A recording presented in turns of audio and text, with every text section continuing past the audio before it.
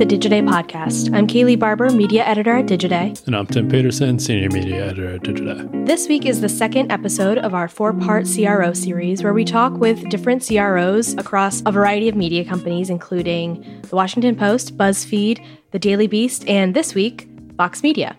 So, Tim, you spoke with Ryan Pauley this week about how the role of the CRO has changed, and particularly how they have to handle the economic downturn right now. But what did Ryan say about his role as a CRO at Vox Media and how that position has kind of ebbed and flowed over the past few years? Yeah, so, Ryan, the CRO position, formally changed at the start of this year, in March of this year, where Vox Media added, oversight of consumer revenue and commerce to Ryan's role. And I think it's something of a theme, came up in your conversation with Mia Libby last week, where historically the publisher CRO role had been effectively head of ad sales, but now we're seeing that role expand to oversee all of revenue, as chief revenue officer title would imply. And that's what Ryan talks about, of how they have all these different revenue streams now at Vox Media. And so a big reason for bringing it all together under him is to ensure that those revenue streams are working together and not cannibalizing each other. Like you wrote earlier this year, a piece for Digiday about how commerce teams and advertising teams inside media companies can kind of end up being competitive with each other. And so that was something Ryan and I talk a bit about, of how the organization helps to avoid that kind of competitiveness. Ryan also helps to tee up next week's interview, where which will be, you spoke with Joy Robbins from the Washington Post, because he talked about Joy was one of the first people that he spoke to about his changing role to get advice, because it was something that she had gone through as well. So just a lot of, oh my God, I'm going to use the word synergy across this series. Yeah, I think there are a lot of common themes from the CROs we've spoken with already. But one of the things that I've heard in my conversations is that to quote you again, synergies between advertising and subscriptions, that is kind of almost a strategy for getting through what's now become an economic downturn. And it necessarily wasn't expected, coming into 2022. But a lot of the publications that we're talking with have really said the same thing about needing to focus on how these things add value to each other, if that makes sense. How did Ryan kind of talk about his approach to this period of slowdown in the advertising industry, but also in the economy as a whole? Yeah, so we talk about how, for example, Vox is already trying to get ahead of the downturn a bit by making some cost cuts. The week we did the interview, a couple of days before, Vox Media laid off 39 people, so about 2% of its workforce. And Ryan also talks about how they've seen that there has been, to quote him, a pretty clear tightening across the entire economic landscape.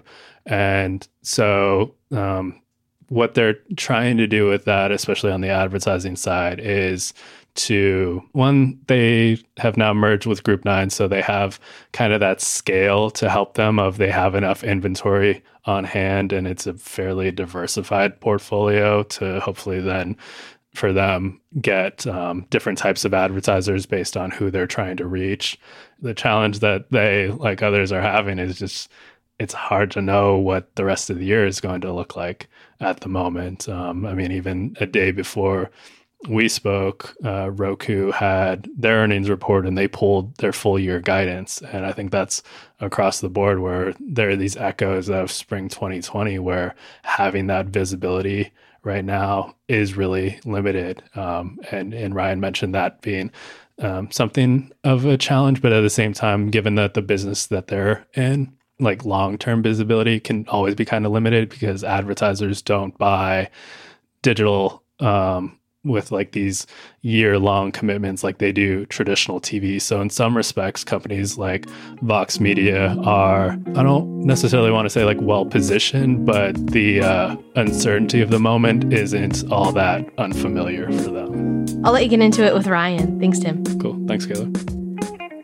Ryan Pauley, welcome to the Digiday podcast. Good to see you, Tim. We're in person here in studio. In person. Yeah, momentous. Not only is this part of our latest series on CROs, but my first in-person podcast since I started co-hosting the podcast with Kaylee. So like we've done two at events, but outside of the events format. So I guess we got to put a little bit of an asterisk on this one. No asterisk for this recording. We're doing it live. I'm just upset that you're not wearing your judge wig from the video protection video. Yeah, no, thank God Amazon accepted the return on that, so I didn't have to eat that cost.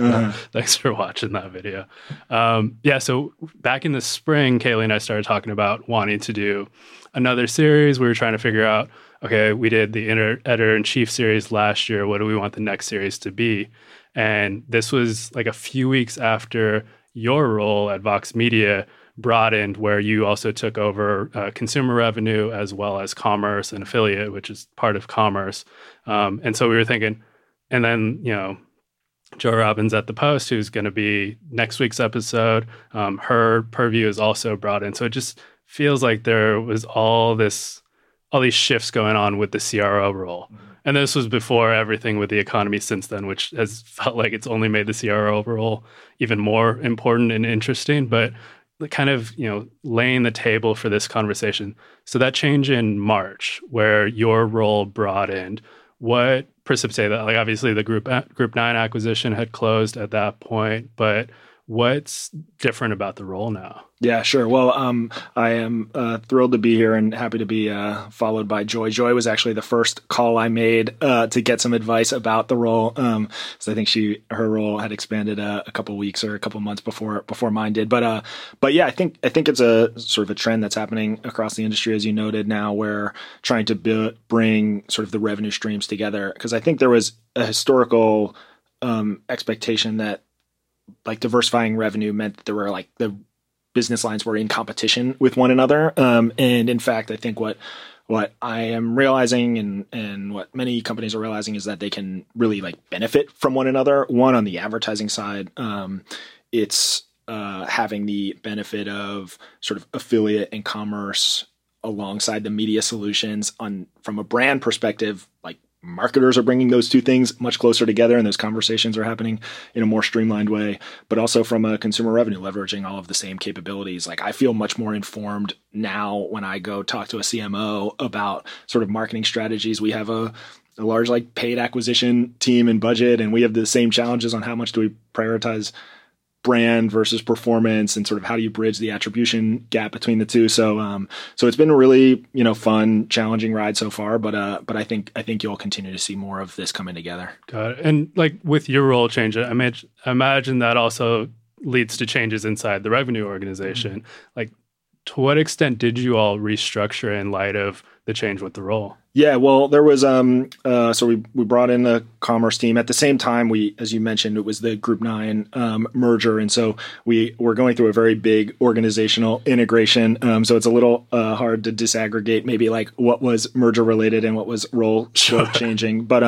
we still we have the large advertising team, and then we had a great commerce and affiliate team led by a woman named Camilla Cho, who joined my organization, as did, and then recently we announced that Priyanka Arya, who came from the Group 9 team, will lead consumer revenue. And so we've really still got focused attention on those business lines, but sort of now all as one commercial team. Got it. And so like the consumer revenue front, because obviously Vox Media got into the consumer revenue side of things through the New York Media merger. But there's been the testing with like Vox.com doing, reader contributions. But, in terms of subscriptions, that's still been largely in New York. Mm-hmm. At this point, what is the subscription strategy for Vox outside of New York Media? Yeah, so we've got a number of sort of consumer revenue products. You're correct that the sort of most notable and still the largest is New York Magazine, and we've seen a lot of growth over the last couple of years with New York Magazine. I think what we found is the product is very maybe outside of the traditional news cycle, and so we haven't seen the same like dramatic drop off from previous presidential administration to the current one necessarily. Like we've maintained growth sort of through the ups and downs of like political news cycles, which we're how much has it grown this year? Proud of. Well, last year we saw nearly 50% growth, and we're seeing sort of similar growth so far this year. So we still feel like there's a ton of opportunity with New York Magazine, but we've also we launched Vox Contributions in middle of 2020, and that's been successful. There's a huge community of Vox contributors that feel really strongly about the content. We acquired when we acquired Cafe Studios, their Pri Parara's podcast has a Cafe Insider program that's a paid subscriber audio only content business. We acquired Hot Pod, the sort of podcast newsletter, industry newsletter that also has a paying subscriber base. And so we still feel like we've got a lot of sort of irons in the fire, and we feel really strongly about both New York Magazine, but what some of the other opportunities are around newsletters and around paid audio products, which we'll continue to experiment with. Okay. So is it paid audio really where you're looking to, beyond, what's going on with New York Media and what you've acquired in terms of the other subscription business? I think paid audio is definitely a place that we're sort of excited about and looking at. But as I mentioned, like Vox Contributions, we still feel really strongly about, and even expanding some of the like paid newsletter opportunities as well. Okay. And with Vox Contributions, like I think when we had Melissa Bell on the podcast, and I want to say it was December 2020, she talked about, this being a contribution, a way for people to support Vox.com, but not make it so that you had to pay in order to get anything out of Vox.com. And I think even when we had Nilay, we've had a lot of Vox people on the podcast,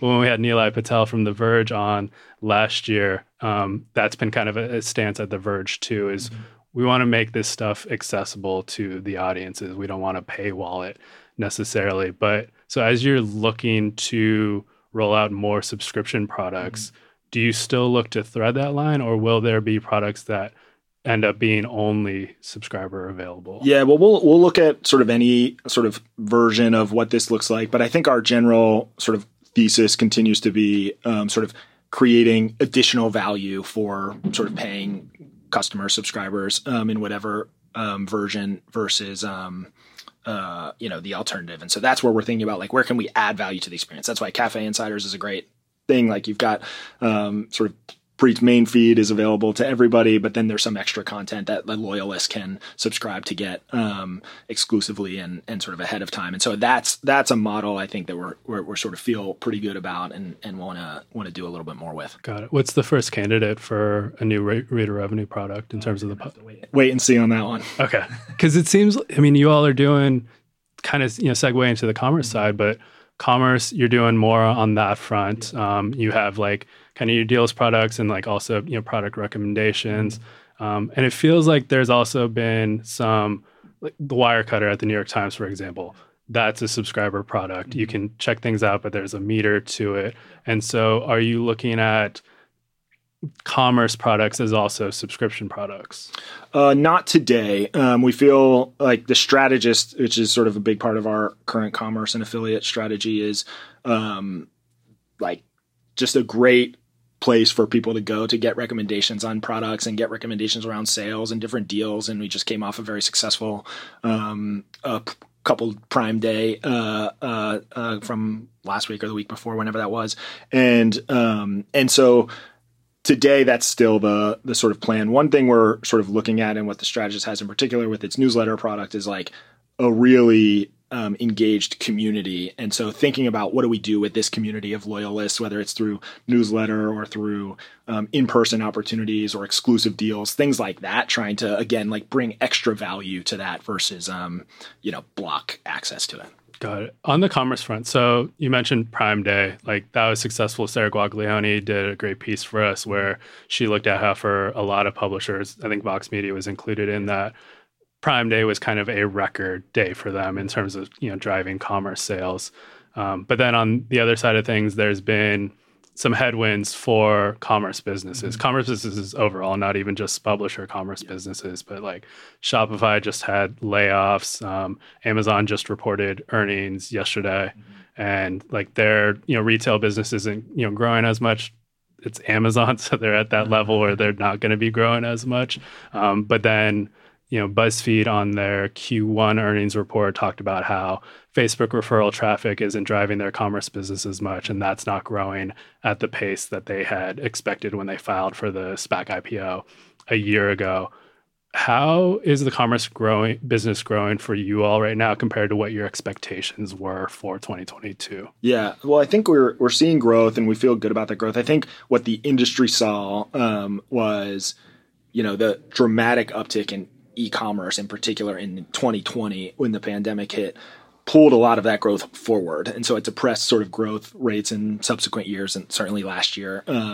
And maybe even to a degree this year, but it's still on, if you sort of spread it out and, zoom out, it's still on a pretty steep linear trajectory up, but the growth maybe just got pulled forward by the pandemic a little bit. And so that's sort of what we're seeing. But with the strategist in particular, we can be really unique in the types of content and sort of opportunities we offer. Earlier in the year, we did a sort of exclusive 2-day sale for just the strategist, where we go out and secure exclusive deals with I think over 50 retailers, and sort of bring that to the strategist audience over the course of 2 days. And it's great for the retailers. It's great for the audience. You get exclusive deals. And so things like that, we can be really, we can experiment a lot and drive a ton of value for the consumer and for the audiences in that respect. And so through that lens, like, we've had to adapt, we've had to expand, the coverage areas and things like that.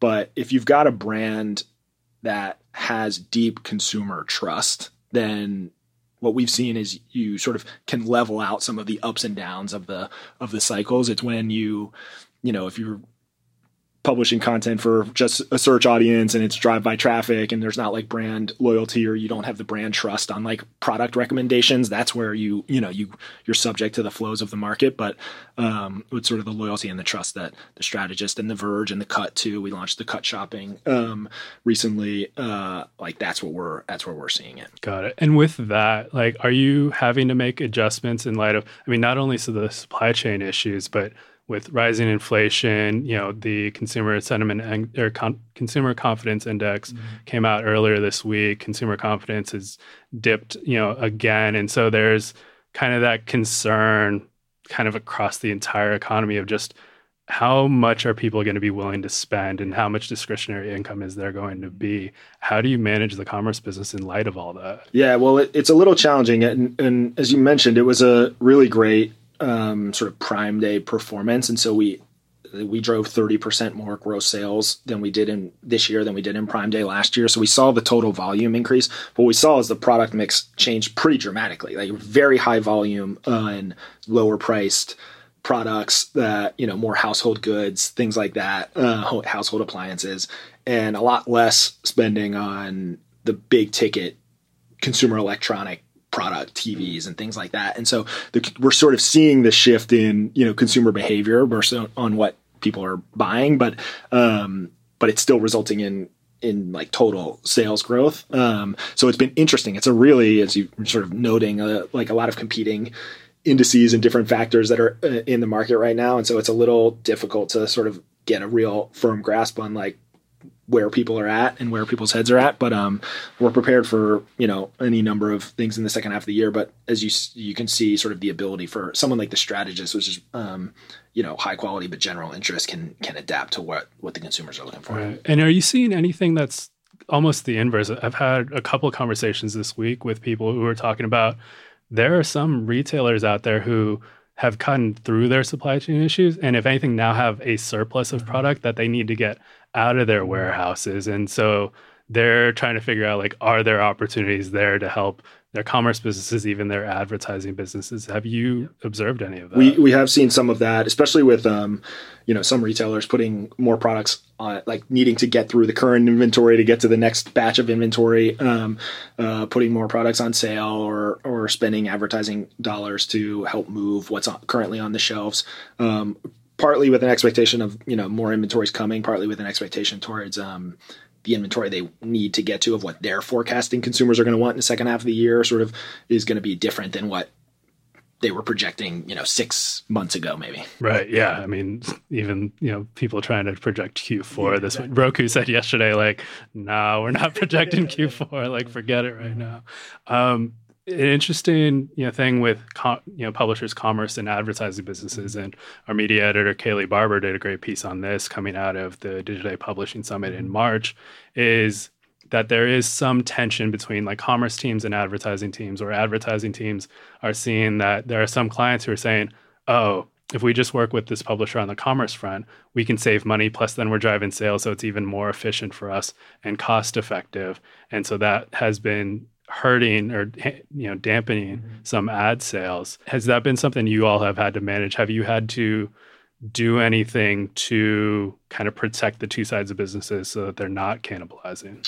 We haven't changed strategy at all, I'd say. I would put the market is a little bit what I sort of recall what maybe like programmatic and direct advertising buying was like maybe 5, 6, 7 years ago, where the two on the brand side, they were sort of two different people, two different teams, maybe not communicating with one another. It was the same thing on media company side in a lot of places. And those two things eventually merged. And over the last like 18 months, that was kind of the dynamic on both brands and media companies too. It's like the commerce and affiliate people were sort of doing one thing, the sort of advertising people on the brand side were doing, we're not maybe as close together as they should have been. Same thing on the media side. And we've seen that all merge, as, we talked about earlier in the interview, and we've done that too. And so making sure there's, clear lines of communication, that you're sort of clearly adding value, and sort of bringing these things together in a way that is done in a really smart way that's like focused on customer value is sort of what we've done. You can do things like create first party audiences off of the sort of back of consumer behavior as it relates to what products they click on, what retailers they're going to, what products they're buying, that type of stuff, and use that to inform the advertising, and vice versa. You can use the performance on the ad side to inform, hey, okay, let's build a sort of an affiliate plus media model that targets these types of audiences on these networks. And so for us, it's about, hey, how do we bring all of these capabilities to you, the marketer, and in a way that like makes it easy for you to understand, easy for you to execute, and can clearly show value. And so I think that's been the hardest part, is just trying to bring the pieces together. But I think we're in a good place now. I think the larger sort of industry still has a little ways to go, but we're on the right track. Got it. And I imagine it helps to like even just say to the teams, please be talking to each other if you're dealing with the same client. But I imagine it could help even more when like incentives, become aligned, of if there's, commissions, for example, that, the commissions don't incentivize the commerce team to keep the client for themselves or to take a client away from advertising, and vice versa. Have you adjusted incentive structures in any way to encourage collaboration between commerce and ad teams? We haven't. Well, I guess we haven't, primarily because the incentives were never sort of in conflict with one another, and so sort of benefit from that, I guess. But if you have a good team that's sort of like working well together, that are all focused on the big picture. Okay, for X retailer, how do we bring all of this together to we want to create more value. We want to capture more of that value for us too. Like, we're not a charity. We're not giving this stuff away for free. But we feel like actually together we can create more value and thus, grow partnerships in that way. Got it. And I imagine the advertising teams may be busy right now with, not only, just what's going on in the advertising demand market, but then, so we're doing this on July 29th. 2 days ago, Google announces, hey, so we're going to push back the cookie change another year. Like, it just feels like, talking to some publishers, the identity stuff's been in something of a holding pattern. Publishers can, do what they can to get their first-party data platforms together. You all have been doing that with Forte. But then at some point, you need the advertisers to get on board, and the advertisers, there hasn't been that urgency for them to do that because third-party cookies still exist. How are you managing on the identity front, and to what extent have you been able to make any progress in getting advertisers to ease off the third-party cookie? Yeah, well, I'll say the not to come off as flippant about it by any means, because I know there's like real impact. But when Google announced the sort of pushback to 2024, for us, it was like a minor blip on the radar. And I remember saw the headline. I think I read the article the next day, and it just to sort of understand what was going on. But we didn't like scramble to understand what it would mean for our business the way that we did when the first delay came out of pushback to 2023. We're like, okay, how do we sort of understand what the impact is? And that's because of the investment that's gone into Forte over the past 2.5 years since we originally launched it. And last year, 75% of the impressions that ran across our portfolio leveraged Forte. And so we have sort of already blown past the sort of critical mass of what of our ad inventory is leveraging first party versus third party data. So we are hyper focused on continuing to progress Forte and create value. And we very quickly integrated the Group 9 audience data into Forte. We announced that Forte was going to help power the Concert SSP, which we recently launched. And so we're continuing to progress on that front, but it hasn't gotten in the way of marketer adoption. Now, I would like for there to be a sort of an agreed upon set of standards that the industry is working towards, but it's not impacting our product roadmaps in any way. Okay. And so you're not having to figure out like, how's Google Topics going to pan out? Do we want to do UID 2.0? Obviously, it has impact. We want to like understand where the chips are going to fall. But as you mentioned, we're largely taking our cues from the demand side. What do brands want? What do marketers want? And we announced when we launched the Concert SSP that it was going to be integrated with the Trade Desk UID 2.0 as well. And they've been a great partner in that respect. And we have gotten a number of advertisers sort of looking for that specific integration. But the industry still has to come to some sort of terms on what it's going to look like in the long term. But in the interim, if feel bad for some businesses that are overly reliant on sort of where Google is heading on some of this stuff. But for us, it's we've been pretty heads down on execution on the Forte side. Got it. And a lot of the cookie conversation historically is focused on the targeting side of things, being able to reach audiences. But the third-party cookies also been really instrumental from a measurement and attribution standpoint. And that I feel like has become like a bigger part of the conversation over the past year or so, maybe even just this year. I'm trying to think of times I've written pieces and they might have been all this year, but just like third-party cookie going away, how does that break measurement and attribution? Like, obviously it's not going to break measurement and attribution for another 2 years. If then a year from now, Google could say, maybe 2025. But how do you adapt on the measurement and attribution front, given that there's at least a sense of unease on like the mechanism underpinning a lot of measurement and attribution? Yeah, it's a huge challenge for sure. And I think you're right. The conversation over the course of the last 6-7 months has really picked up, thankfully, on okay, what is the long-term attribution plan here? I remember, I guess it was at CES 2021, maybe. 2022. Yeah. And there was a lot of the conversations we were having was not like ready to deploy solutions. It was still this like theoretical conceptual framework of what attribution was going to look like. And that was a big wake up call for us of like, okay, we can't sit around and wait for this to be figured out. Like we have to be more active in these conversations. And so we've started having much more proactive conversations with a lot of the measurement partners to understand what is their long-term solution going to be like. How can we help accelerate? What can we do today to help prepare them, help prepare ourselves for that? So it's a lot of, it comes down to a lot of the same, fundamental aspects of can you build a sort of big first-party data file, have that consent with users? Can you match that audience to other user files to help draw the conclusions and attribute, exposure and conversions in that respect? And so thankfully the tactics are the same. We got to, we have to work with different partners, technology partners to help make it a reality. But that's sort of where things, but there's still a good amount of ways to go on the attribution side for sure. Are we winding our way to talking about clean rooms now? It seems like maybe that is where we're heading. Okay. I mean, what is Vox Media's clean room strategy? Yeah. I mean, we're like I said before, we're focused on a couple of like very fundamental things. One is continuing to sort of have a long-term privacy-centric relationship with the user base, working with technology partners in a way that sort of secures that information, and working with external partners, largely advertisers, on ways that we can leverage that for value creation, whether that is through clean rooms for targeting or measurement purposes, whether it is for audience matching so that we can provide insights across what a brand's audience is doing across our platform. Like we've got a unique opportunity to be able to say, here's what your customer base is reading, watching, listening to across the passion points of sports, news, technology, entertainment, lifestyle, shopping, things like that. And so that is the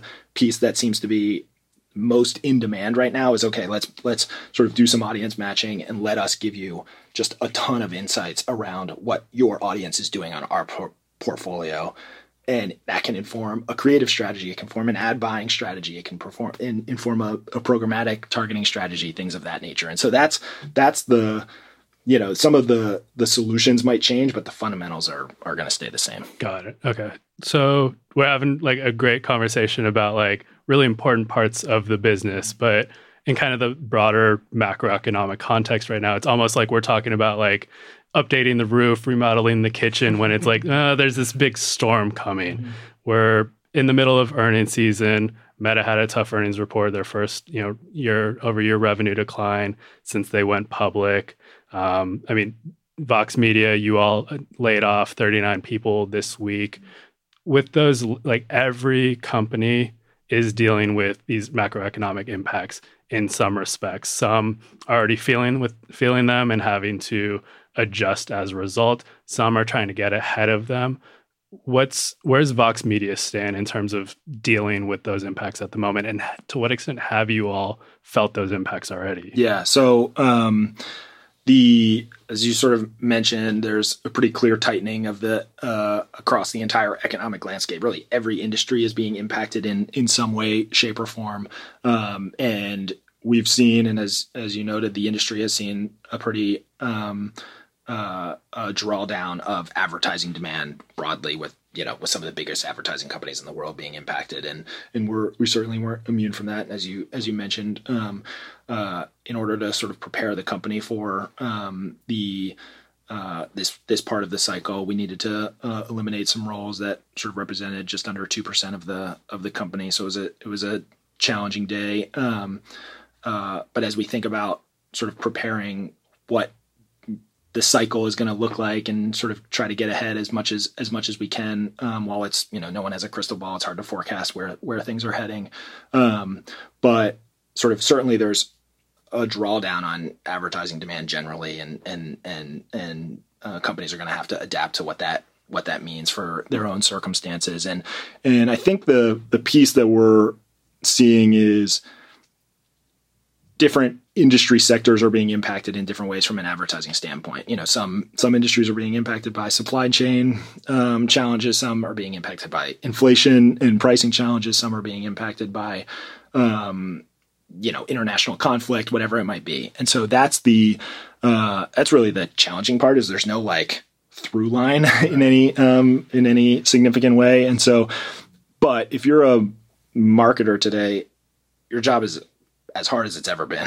You're having to balance the sort of how to make some of these decisions. You're having to balance like performance across different channels, direct response, performance-based media, along with sort of hopefully not letting up too much on sort of the branding opportunities that we saw in 2020, that the brands that sort of stayed with branding budgets sort of had an outsized return when the economy returned.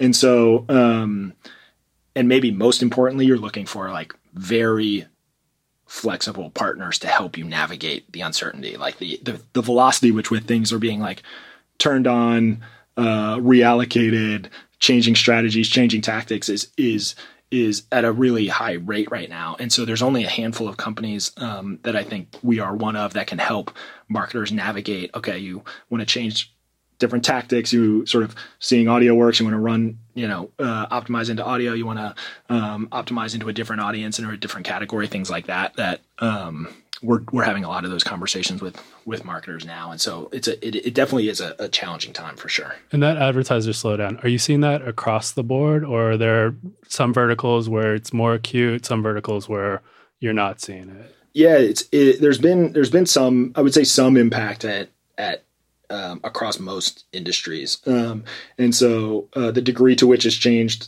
even in the last couple of months, like some categories that were being impacted more in the first part of the year are sort of coming back more strongly in the second half and vice versa. The piece that we are seeing growth on is particularly from a product standpoint is concert and programmatic continue to sort of drive a lot of growth. Audio in particular is something still sort of pretty in high demand from a brand standpoint. And so there's still like big pockets of growth and opportunity. And so it's more just, adapting to the current circumstances. What do you attribute to like programmatic driving growth? Because I mean, the general, thought is the conventional wisdom is programmatic ends up being the first to go because it's the easiest to turn on, easiest to turn off. And even Roku on their earnings call, they talked about how scatter, which is basically like the streaming version of programmatic, that's where they saw things turn off. And it also seems like late May, June is when things like fell off a cliff all of a sudden. Did you all see that? We started seeing just like some of the conversations start to move in that direction over the last couple of months. I think the piece with on the programmatic side is it's also still more performance oriented. And so we're definitely seeing the lean towards more performance, lower down the funnel, easier to attribute, performance and success and metrics to that part of the marketing spend. I'll give you my money if you show me that it's worth it. Yeah, exactly. And so that's been, a part of the trend as well. And so we're seeing that, across different customer base and so that's that's the flexibility part that it becomes like, thankfully we've got the scale across O&O, across social, across audio to be able to take, impact in one area and capture it in programmatic, for instance, is makes it a little bit easier for our business. I hear the word flexibility these days and I immediately flash back to like March, April 2020. You and me both. With everyone where flexibility was the one word that came up all the time. And so, I mean, right now, how you're managing all, like you mentioned, like for the brands, they've never dealt with anything like what's going on right now, but it's like, well, what about spring 2020? Like how you all had to manage the business in spring 2020. To what extent are you able to apply a lot of that to what's going on right now? And what are the areas in which you're having to come up with new adjustments? Yeah. So there are a lot of similarities, I'd say, to sort of that spring, early summer 2020 in terms of managing. It's not the severity of from a social standpoint, let alone a economic standpoint, but but some of the like trends are similar in terms of short planning cycles. We're still getting a lot of Q3 opportunities today on, the last couple of days of July. So it's sort of quick planning cycles. It's shorter decision timelines.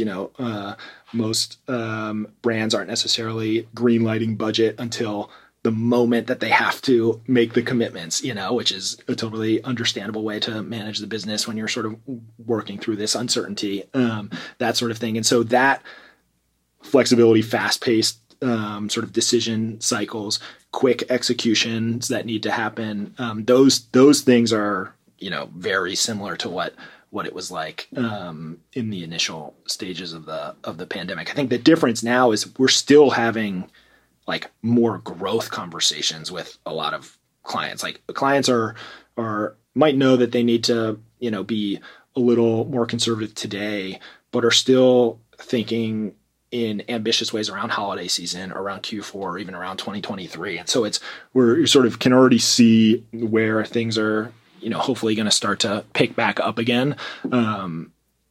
Versus, 2020, no one knew what was going on, couldn't see past like next week, let alone next month or next quarter. Got it. So do you feel like what's your sense of like, part of your role is revenue forecasting, revenue visibility, being able to make adjustments ahead of what you expect to be the money coming in.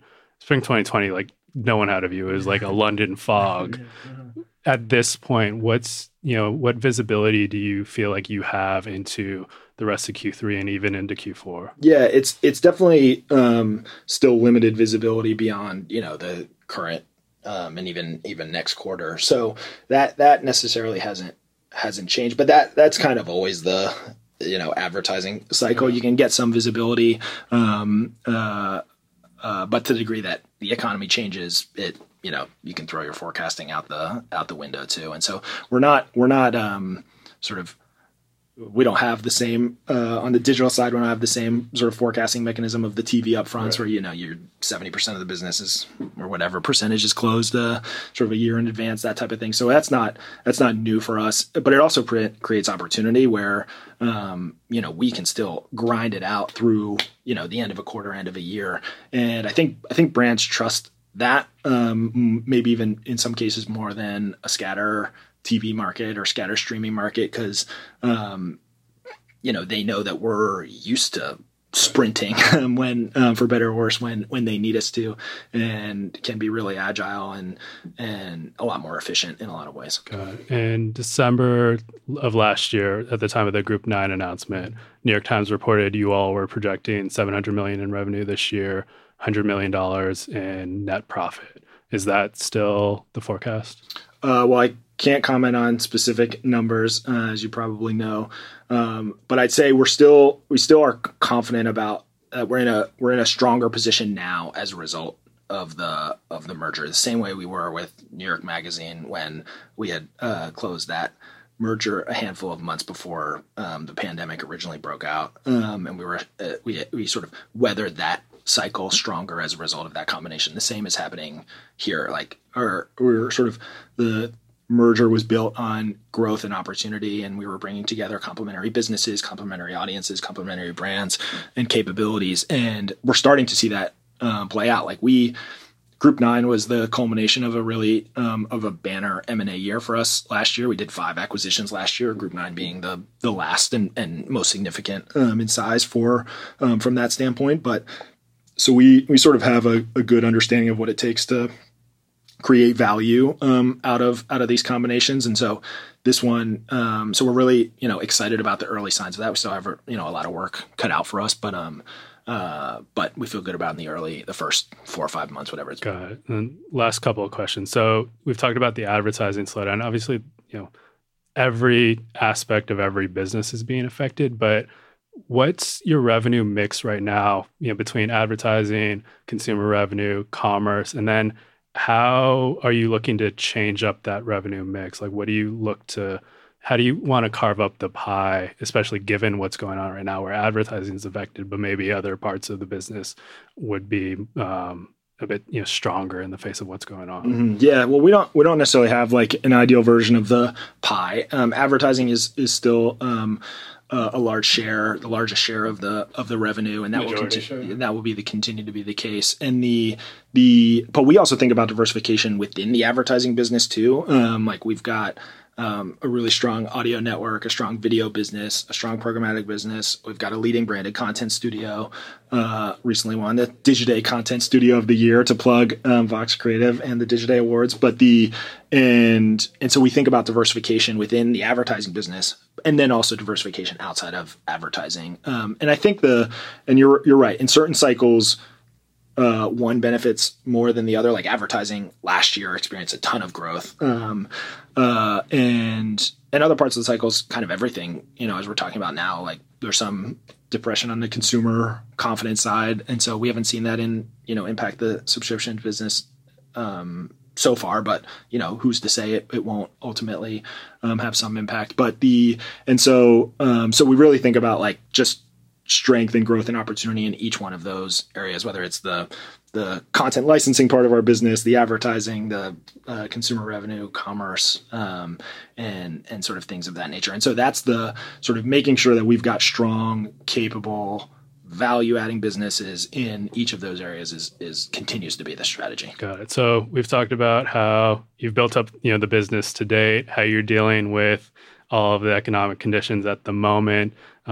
Lastly, it seems like everyone is thinking, as bad as things may feel right now, first half 2023 is when things could get really bad. To what extent are you already doing things in preparation for the first half of 2023, maybe even worse?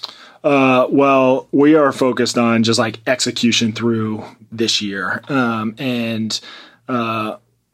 if I had a forecasting ability, I would use it, but I think sort of limited in that capacity from where we sit today. And so we still think we have a lot of exciting opportunity to sort of continue to work through the integration and merger with the Group 9 team and the Group 9 business, and that's playing out in the market. And so we're going to keep our heads down and execute through it. We've seen is strong companies can become stronger through down cycles. We saw that in through 2020, and we think we can execute on that again here. Got it. Bonus question: plans to go public?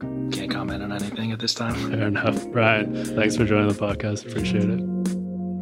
And thank you for listening to the Digiday podcast. Please don't forget to share this episode with someone who you think would enjoy it. You can even rate us on Apple Podcasts if you like. We'll be back next week with another episode.